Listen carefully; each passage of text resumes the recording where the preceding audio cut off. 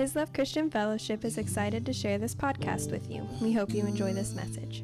And your love endures forever. Awesome song. That was a good word, Zach. It's awesome and true. Marty, the word, where's Marty? Everybody's in a different spot today. The word that you had during worship was awesome too. It was really the Lord. In fact, it's part of the message today. So you got me, and I got something from God. So it's going to be good. A little bit of this. You've heard bits and pieces, and I don't know why I got a frog in my throat. I'm going to try to talk while I'm consuming a lozenge. This ought to be interesting. So if I get excited, and Kristen and Greg, just duck if a piece of this comes flying out.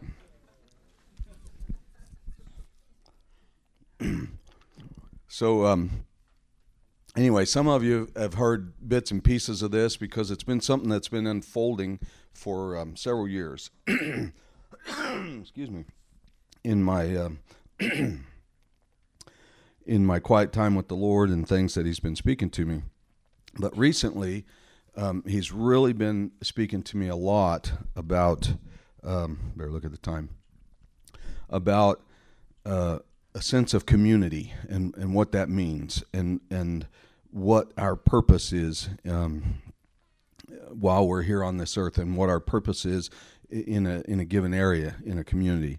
But before I get into that, I want to, I'm going to go back and share with you a process that I've been going through for, as near as I could tell, it's been about 4 years, possibly 5. And I shared a little bit of this one time, and I don't remember who all heard it, but at any rate, I have had for about 4 or 5 years now, repeatedly, I'll wake up in the night at 2:22 or 3:33 or 4:44 or 5:55. I'll be driving down the road and just arbitrarily look at the clock, and it's 2:22. It'll be 3:33 or 4:44 or 5:55, and it happens over and over and over. And it's almost been like Groundhog Day. It's like just constantly happening, and it's been this way for about 4 or 5 years. And probably the most intense one was probably about a year ago, maybe the beginning of this year. I'm in bed, and I'm asleep, and I wake up at exactly 2:22. And so I'm, okay, what are you saying, God? So then I go to sleep. I wake up again at 3:33, and I look at the clock. And then it happened again at 4:44. And then I missed 5:55. This is all in the same night. I missed 5:55 by about 4 or 5 minutes. And I remember waking up and looking at the clock, and it was a little bit before 5:55, and I kind of chuckled to myself and said, "Oh, I missed that one." And so I fell back asleep, and all of a sudden, I heard this horn, like a trumpet, like somebody had drove down our road and blasted their horn at 5:55 in the morning. I woke up, and it was exactly 5:55, and the Lord spoke to me, Revelation chapter 4. And the very beginning verse in that chapter says, "And I heard a trumpet sound, and it was the voice of the Lord who said, 'Come up here, because I want to show you some things.'" Remember that? So I'm going to go through what these numbers mean real quick. Isaiah 22:22, "The key of the house of David I will lay on his shoulder, so he shall open, and no one shall shut, and he shall shut, and no one shall open." And I got a little note to myself to read this. Aren't computers amazing? You can hop from page to page. In the Passion Translation, it says, "I will place upon his shoulders the key to the treasures of David's palace. He will open doors that no one can shut, and he will shut doors that no one can open." And who he's talking about here was Eliakim. And Eliakim in the Old Testament was a picture of who Jesus is. So this verse 22:22 Isaiah, it's referencing Jesus. He's going to carry this governmental mantle to establish not only the kingdom but everything on the earth as well. And so it says, "On that day I will appoint my servant Eliakim, son of Hilkiah, to take your place. I will honor him by clothing him with your robe and binding your priestly sash upon him. I will transfer your authority into his hands, and he will be a father to those living in Jerusalem and to the people of Judah. I will place upon his shoulders the key to the treasures of David's palace. He will open doors that no one can shut, and he will shut doors that no one can open." Now, keep in mind, and just remember this portion right here. It says, "And he will be a father to those living in Jerusalem and to the people of Judah." So it says that Eliakim is to have unlimited control. That means the doors he opens or looses are the doors of revelation, treasures, favor, and opportunity. And the doors he closes, no amount of human striving will be able to open those. So if you think about the scriptures that talk about, even in the New Testament, whatever you bind on earth will be bound in heaven, and whatever you bind loose on earth will be loosed in heaven. And if you look up the translation of that, those scriptures can also mean whatever you bind on earth will have already been bound in heaven, and whatever you loose on earth will already have been loosed in heaven. Okay? So the concept there is what the Father has already done, you will establish in the earth. Okay? Now, the other thing is that Daniel 2:22, it says, "He reveals deep and secret things," this meaning God. "He knows what is in the darkness, and light dwells with him."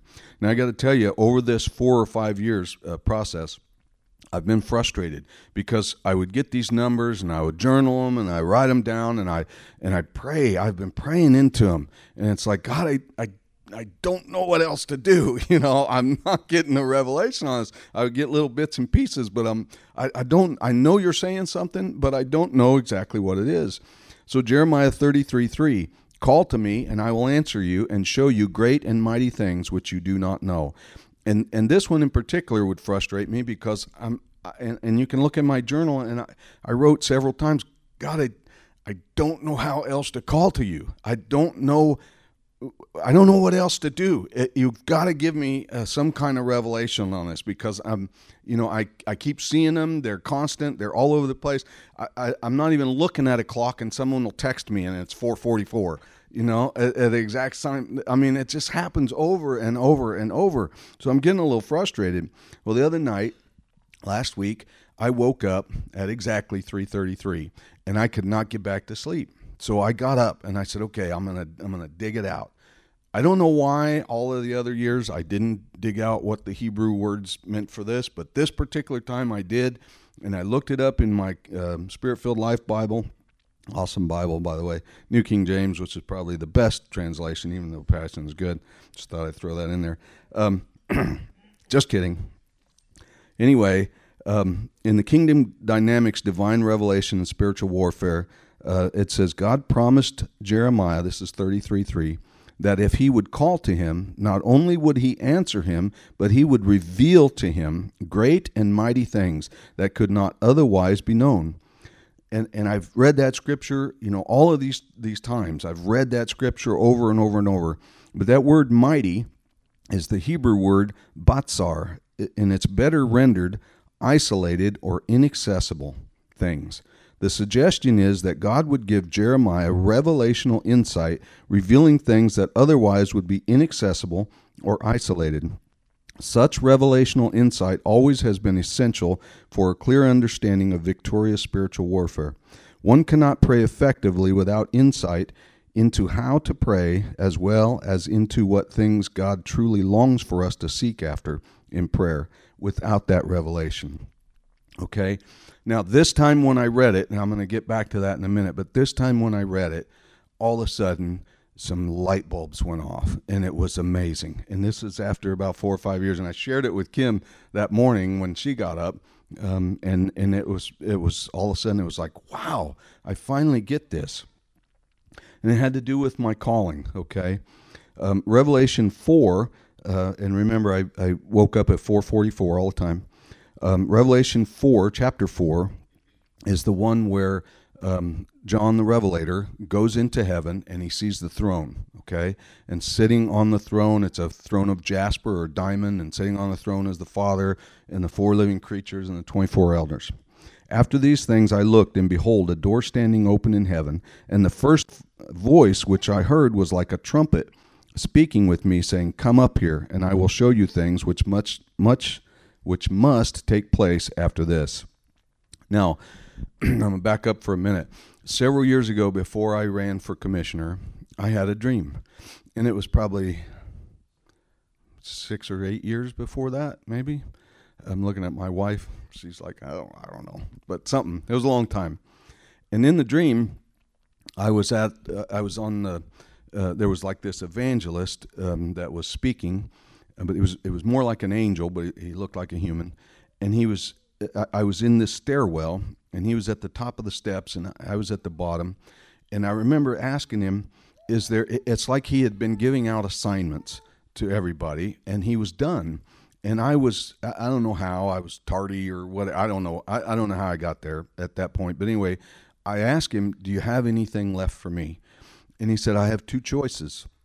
You can either take Carmel or Jasper."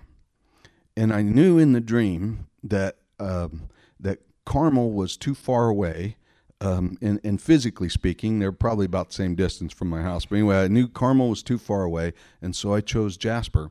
And I knew in the dream that Jasper meant government. I don't know why I knew that, but sometimes that's just how dreams work. You just know it. So when I woke up, I began to look it up, and I Googled Jasper, Indiana, and come to find out it was actually named after Revelation chapter 4. It was named, the city founding father's wife was a believer, and they gave her the honor of naming that town, and she literally named it after Revelation chapter 4 of the throne, because it had to do with government. So I knew that, and so all this time I've known that 444 meant that. But there's also another part, Isaiah 44. Verse 3 and 4, it says, "I will pour refreshing water on the thirsty and streams on the dry ground. I will pour out my spirit on your children, my blessings upon your descendants." And verse 4 says, "They will spring up like grass, blanketing a meadow, like poplars growing by gushing streams." Now remember what I read a minute ago about Eliakim, that he would be a father to Jerusalem. So just keep that in mind. And then verse 4, "They, being your offspring, will spring up like grass, blanketing a meadow, like poplars growing by gushing streams." And then 555. I don't know why we know that 555 means grace, grace, grace. I was looking for that this morning, and I ran out of time. But I know that there's a lot of scriptures that talk about 5 being the number for grace. And I knew that it was grace, grace, grace in this Revelation. Don't know why, again, but I knew that. But there's something else with it too. Revelation chapter 5 is the Lamb, Jesus, being the only one worthy. And this is the story of where John the Revelator again is the Father sitting on the throne, and he hands out the scroll, or he's got the scroll in his hand, and nobody on earth, on heaven, or in the sea under the earth is able to open the scroll. And he begins to weep, and he begins to weep heavily, because nobody's worthy. And then one of the 24 elders tells him, "Don't weep, because the Lamb is worthy." And then he looks and he begins to see the Lamb. This is that scripture. "Then the Lamb, Jesus, being the only one worthy and able to open the scrolls or secrets, by inference, the only one able to reveal to us the things that must be pulled down and set up." That's what this scripture is talking about. And in Matthew 16:19, it says, "I will give you the keys of heaven's kingdom realm to forbid on earth that which is forbidden in heaven, and to release on earth that which is released in heaven." So, all of this that I'm talking about is revelation knowledge. It's a calling, and it's certainly my calling. God has given me, multiple dreams and situations that confirm this.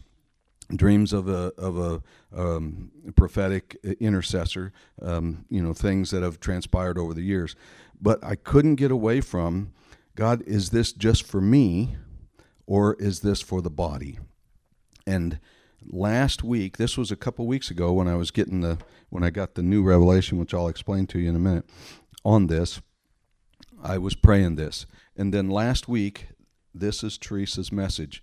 Now, some of you probably don't remember it because you've slept since then. Some of you probably weren't good like me and wrote it down. Just kidding. But here's what she says. This is what Teresa said last week. We have been called to be the governmental bodies of our area to legislate through prayer and spiritual authority. That was the confirmation that I needed to be able to share this with you. So I'm going back to the original thing that I opened with, and that is this sense of community. Now, about a month or so ago, I was sharing, Michael had called us, and I was sharing with him, what I was feeling about this sense of community and what our part is in that. And that's why this word is important.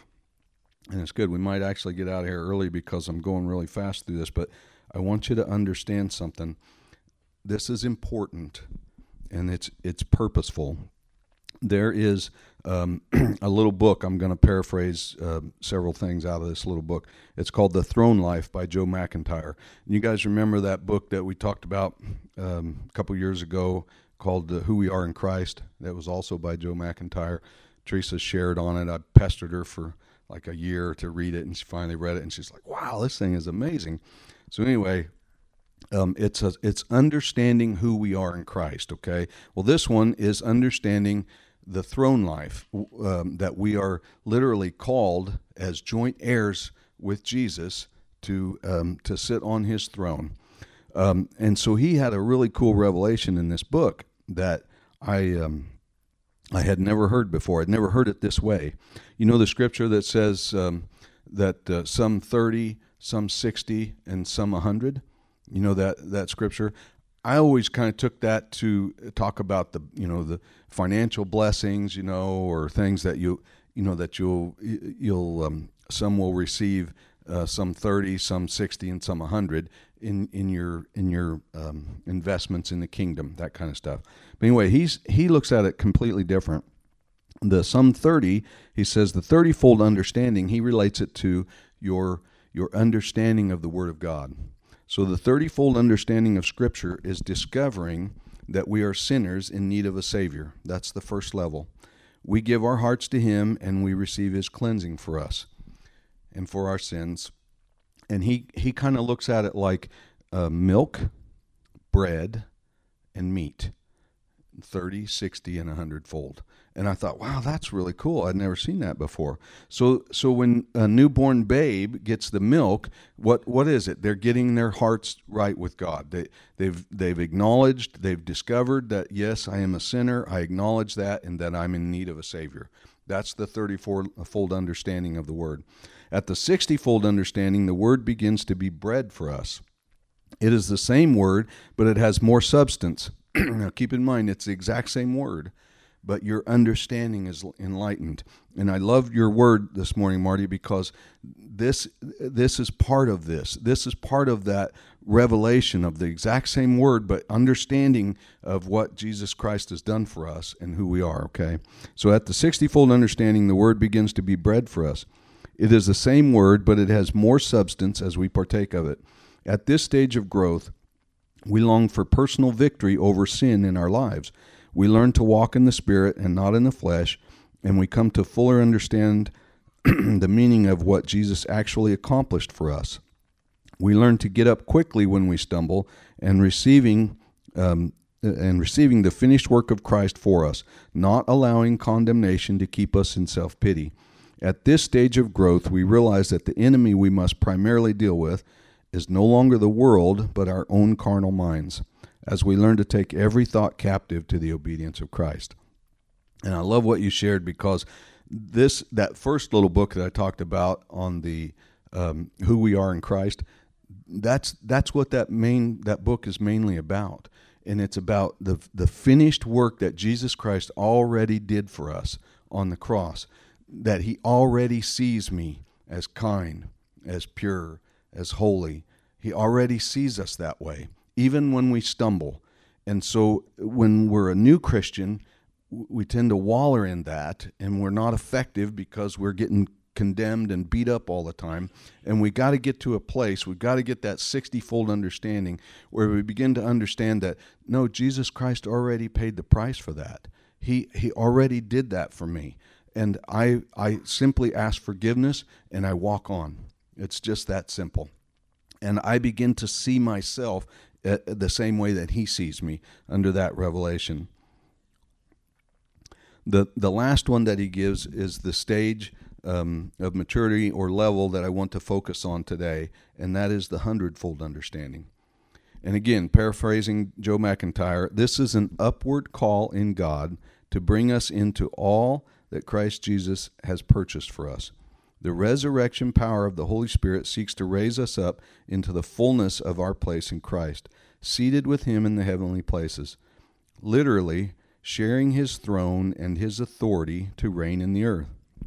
As we learn to rest in his finished work, we effortlessly exercise the authority of Christ as we discern what the Father is doing and what the Father is saying. We partner with him in the manifestation of dominion. We enter into the reality of sonship. Now, one of the chapters I did not read to you yet is Revelation 5, or verses rather, Revelation 5, 8 through 10. And when the 24 elders and the 4 living creatures saw the Lamb had taken the scroll, and when they saw that the Lamb had taken the scroll, they fell face down at the feet of the Lamb and worshipped him, each of them having a harp and golden bowls brimming full of sweet fragrance incense, which are the prayers of God's holy lovers. And they were all singing this new song of praise to the Lamb. Because you were slaughtered for us, you are worthy to take the scroll and open its seals. Your blood was the price paid to redeem us. You purchased us to bring us to God out of every tribe, language, and people group and nation. And here's the key, chapter 10. You have chosen us to serve our God and formed us into a kingdom of priests who reign on the earth. Now, what does that word reign? That word reign means to govern. Now, keep in mind what I shared in the beginning, the thing that God's been putting on my heart about this sense of community and what our purpose is in it. Now, I'm going to back up just for a minute to that word in Jeremiah 33:3, and it says, call to me. That word is a Hebrew word called, that's pronounced kara. To call out to someone, cry out, to address someone, to shout or speak out, to proclaim, often describes calling out loudly in an attempt to get someone's attention, or for calling upon the Lord or upon his name. Okay, so now I'm going to get to the meat of everything, okay? Our job as believers is literally to establish the kingdom of God in the earth. We were not saved to sit around and wait for our time to die.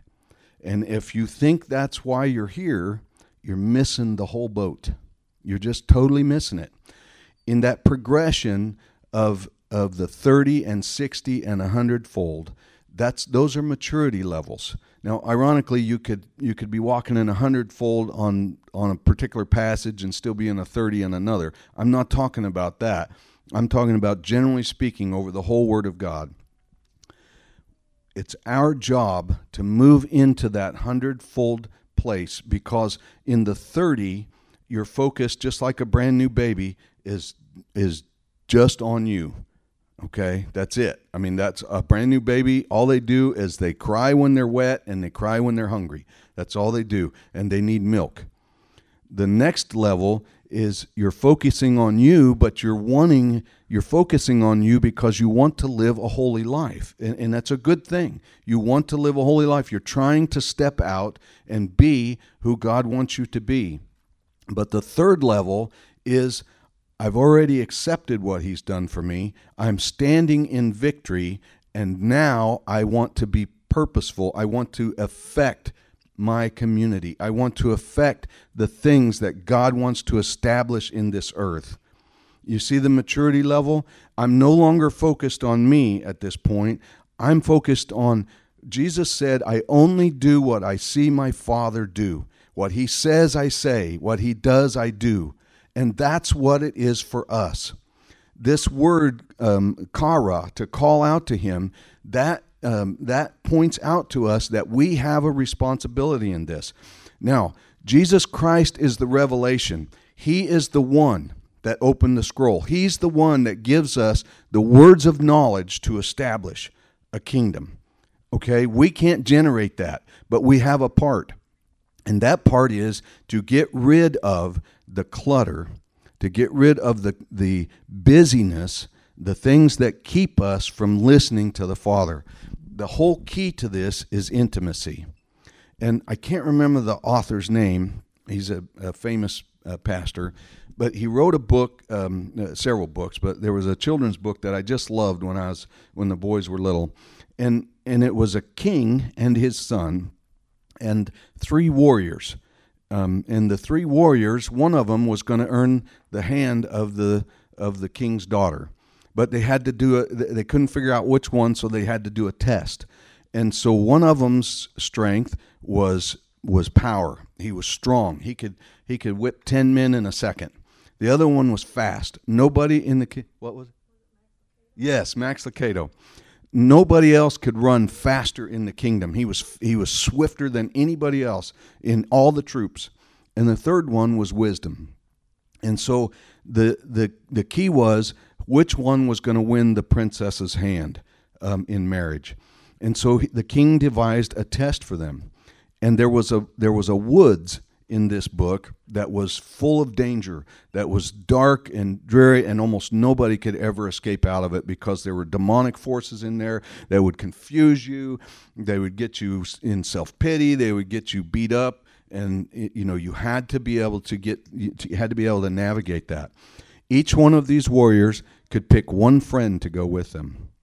So the powerful guy, I forget who it was that he picked, but he picked his friend, and he tried to get through the woods, never made it.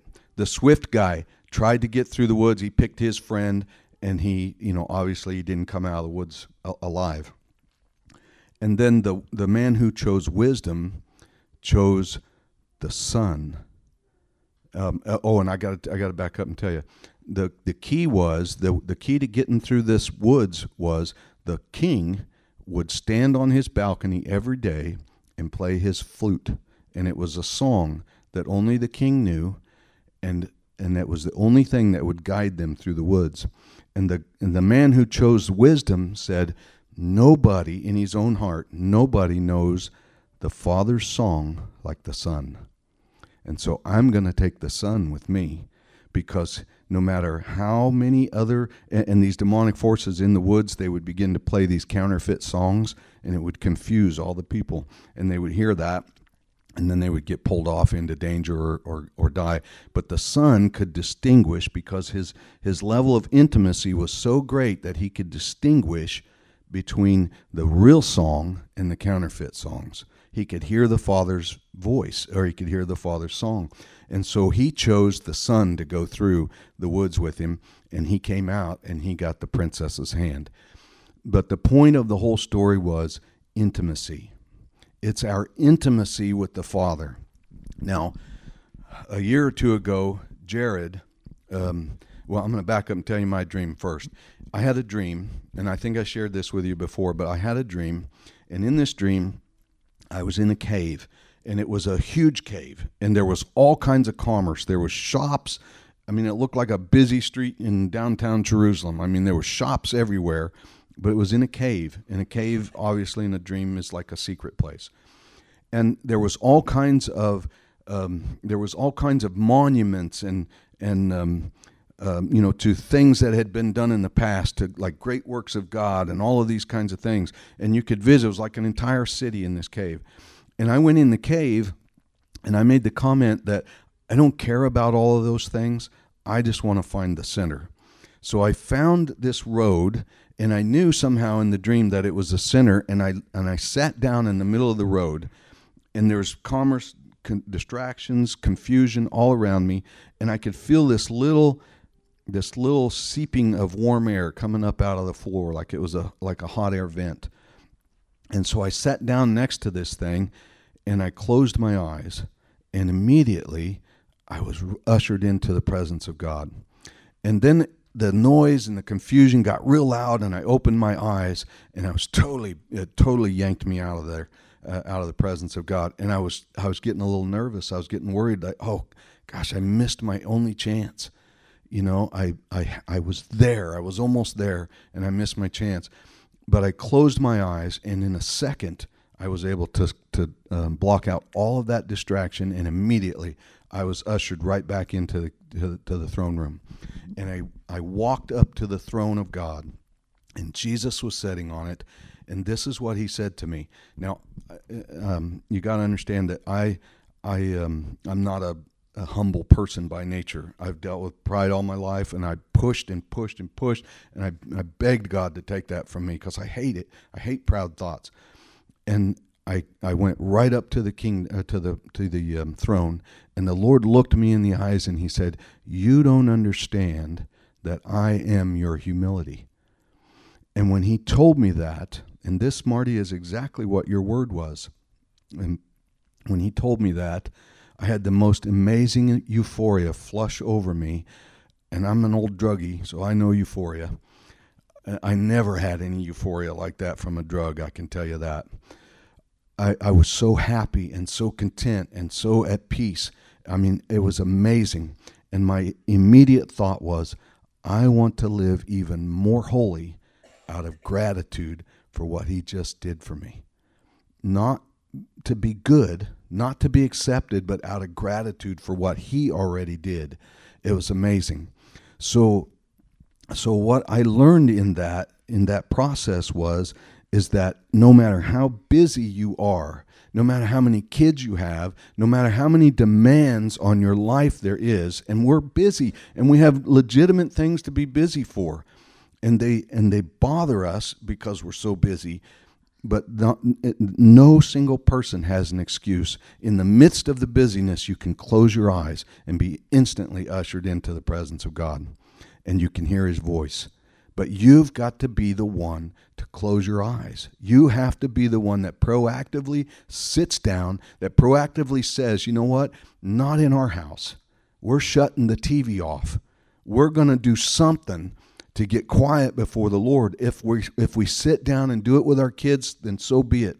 If we lock ourselves in a closet so we don't hear the kids, then so be that.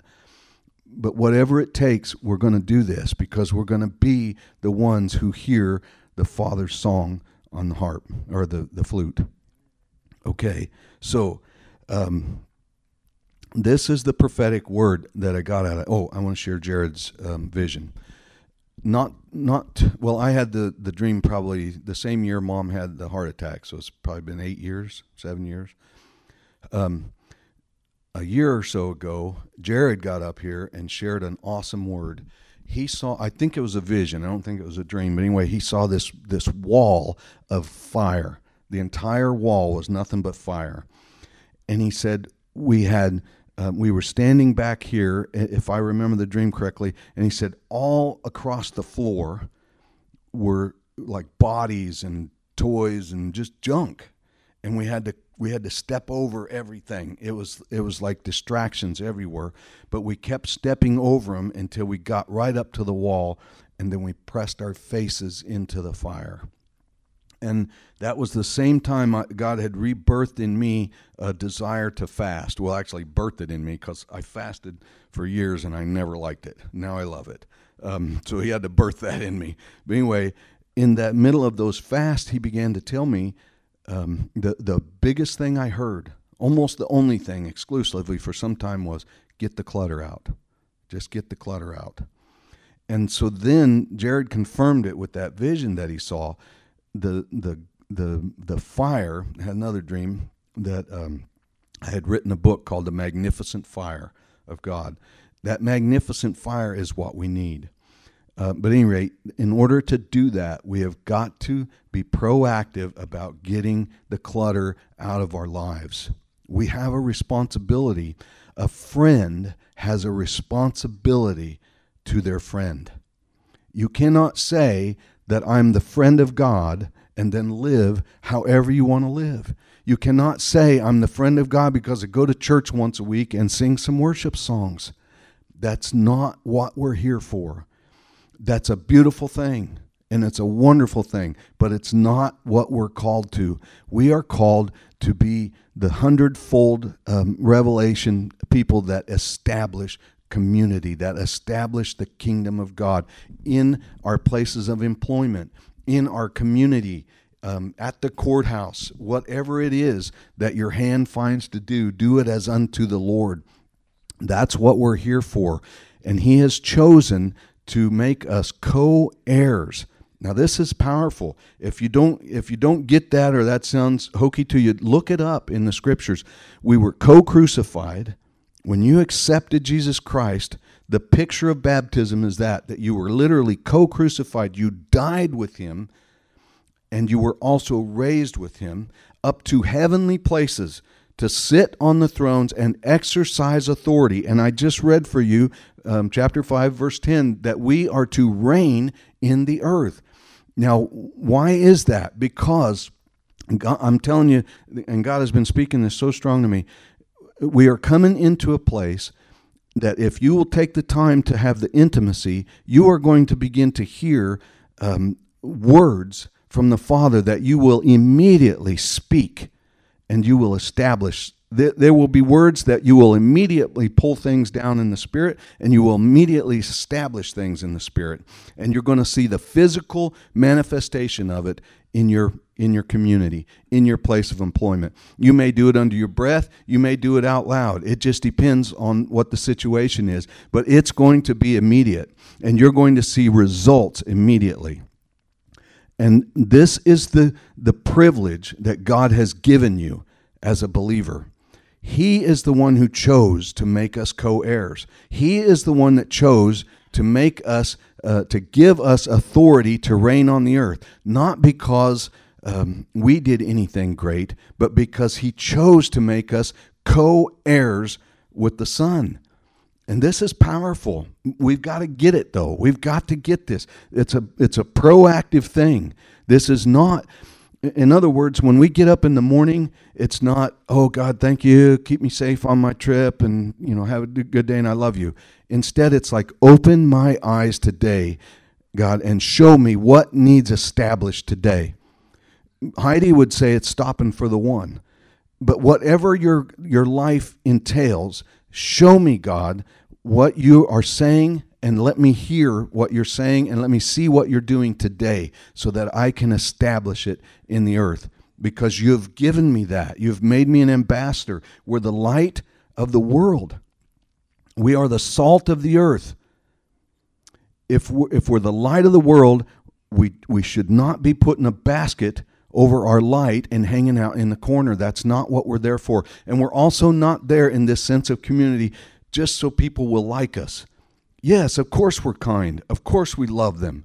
Of course, even when we don't agree with their lifestyle, we still love them. I'm not talking about beating people up. I'm talking about establishing the truth. I'm talking about a calling that we have to be His hands and His feet on the face of the earth, in our communities. And there's a word just a few days ago, I can't remember the fellow's name, but it's about a new great awakening. And I've been praying this. I know all of the overseers have been praying this for a long time. We're asking God for a new great awakening because we need that. It's not going to be about just passing some laws. It's got to come up from the heart. The hearts of the people have to change, or we're going down as a nation. That's just all there is to it.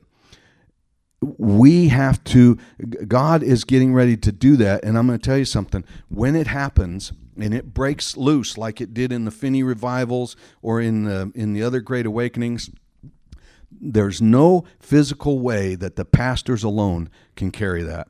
There's no physical ways that the pastors and the overseers can minister to everybody that has to be ministered to. There's going to be messes everywhere. There's going to be babies everywhere. There's going to be people in all stages, and you're going to have wisdom and knowledge and hear the voice of the Lord to be able to establish them in the kingdom, to know when they need milk, when they need bread, and when they're ready to stand up and start establishing themselves. Okay? You guys, all of us, are the ones that have to do that. Every one of us, we're called to that. That's who we are. And don't take my word for it. Dig out these scriptures yourself. If you want me to, I'll email them to you. You can pray into them. I've been praying into this for about 4 or 5 years now, this repeated thing. And it's, it says by the mouth of 2 or 3 witnesses. Why would God give this to me over and over and over for 5 years? I'm telling you, it's a message to us. It's a word. It's an encouraging, prophetic word to us. And he's getting ready to do this thing. But it's also a warning. Don't allow yourself to be consumed by the busyness of life and not be effective in this. At the very least, you're going to see it go right past you, if that's you. And I know that's a hard word. It can make you squirm, but it's the truth. It's the truth. And we've got to be in that place that we're willing to do that if we want to partake of what it is that we're called to partake of.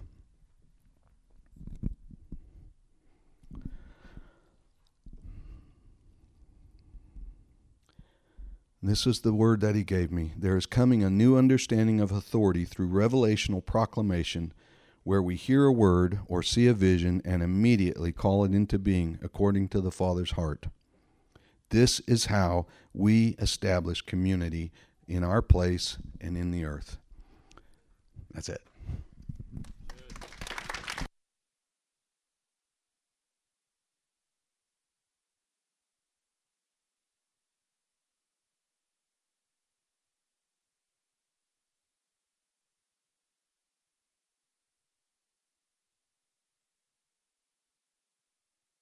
Fess to beat me up when we get home. Let's stand. Father, I just thank you for this. I thank you, God. I thank you that you love us so much, God, that not only did you save us, but you made us friends. Lord, that you literally made us co-heirs with Jesus. And Lord, we tell you right now, we want to take on that responsibility as a friend. Lord, it's your work. We rest in the finished work of God. All we have to do is make ourselves available. We have to be intimate with you so that we can hear your voice, and then we literally, by your grace, get to establish what you're saying to establish. So it's not a big, heavy work. It's just about love. So, Lord, I'm asking for vision. I'm asking that all of us, Lord, could see that we're not here for ourselves. Even though you do wonderful things for us, even though you want to bless us like Zach shared about, God, those things are so true. Those are fringe benefits, but we have a higher calling than that. We're here for a purpose. And Lord, I'm asking that purpose would begin to resonate in our hearts. Every one of us, God, I'm asking that not a person could go home from this place today and this word not affect them. That they wouldn't even have a question to you. God, I'm asking for our hearts. Lord, revival is coming. There's no question. It's been spoken over and over and over, and we've cried out for it. And God, we want to be your tools to walk it out. We want to affect our communities. God, we love the places that you gave us to love. We love living where we live. And Lord, if we don't, then change our hearts. Change them. Help us, God, to embrace the work that you're doing. I thank you. I thank you for it, God. I thank you for the love and fellowship of my brothers and sisters. Lord, they're the most awesome people that I could imagine walking through this life with. And Lord, when they hurt, we hurt. And when they rejoice, we rejoice. And that's the way it should be. So God, I'm asking for these things and for safety. And Lord, just for your grace and your presence to go with us all this week. In Jesus' name, amen. Thank you for listening to this message.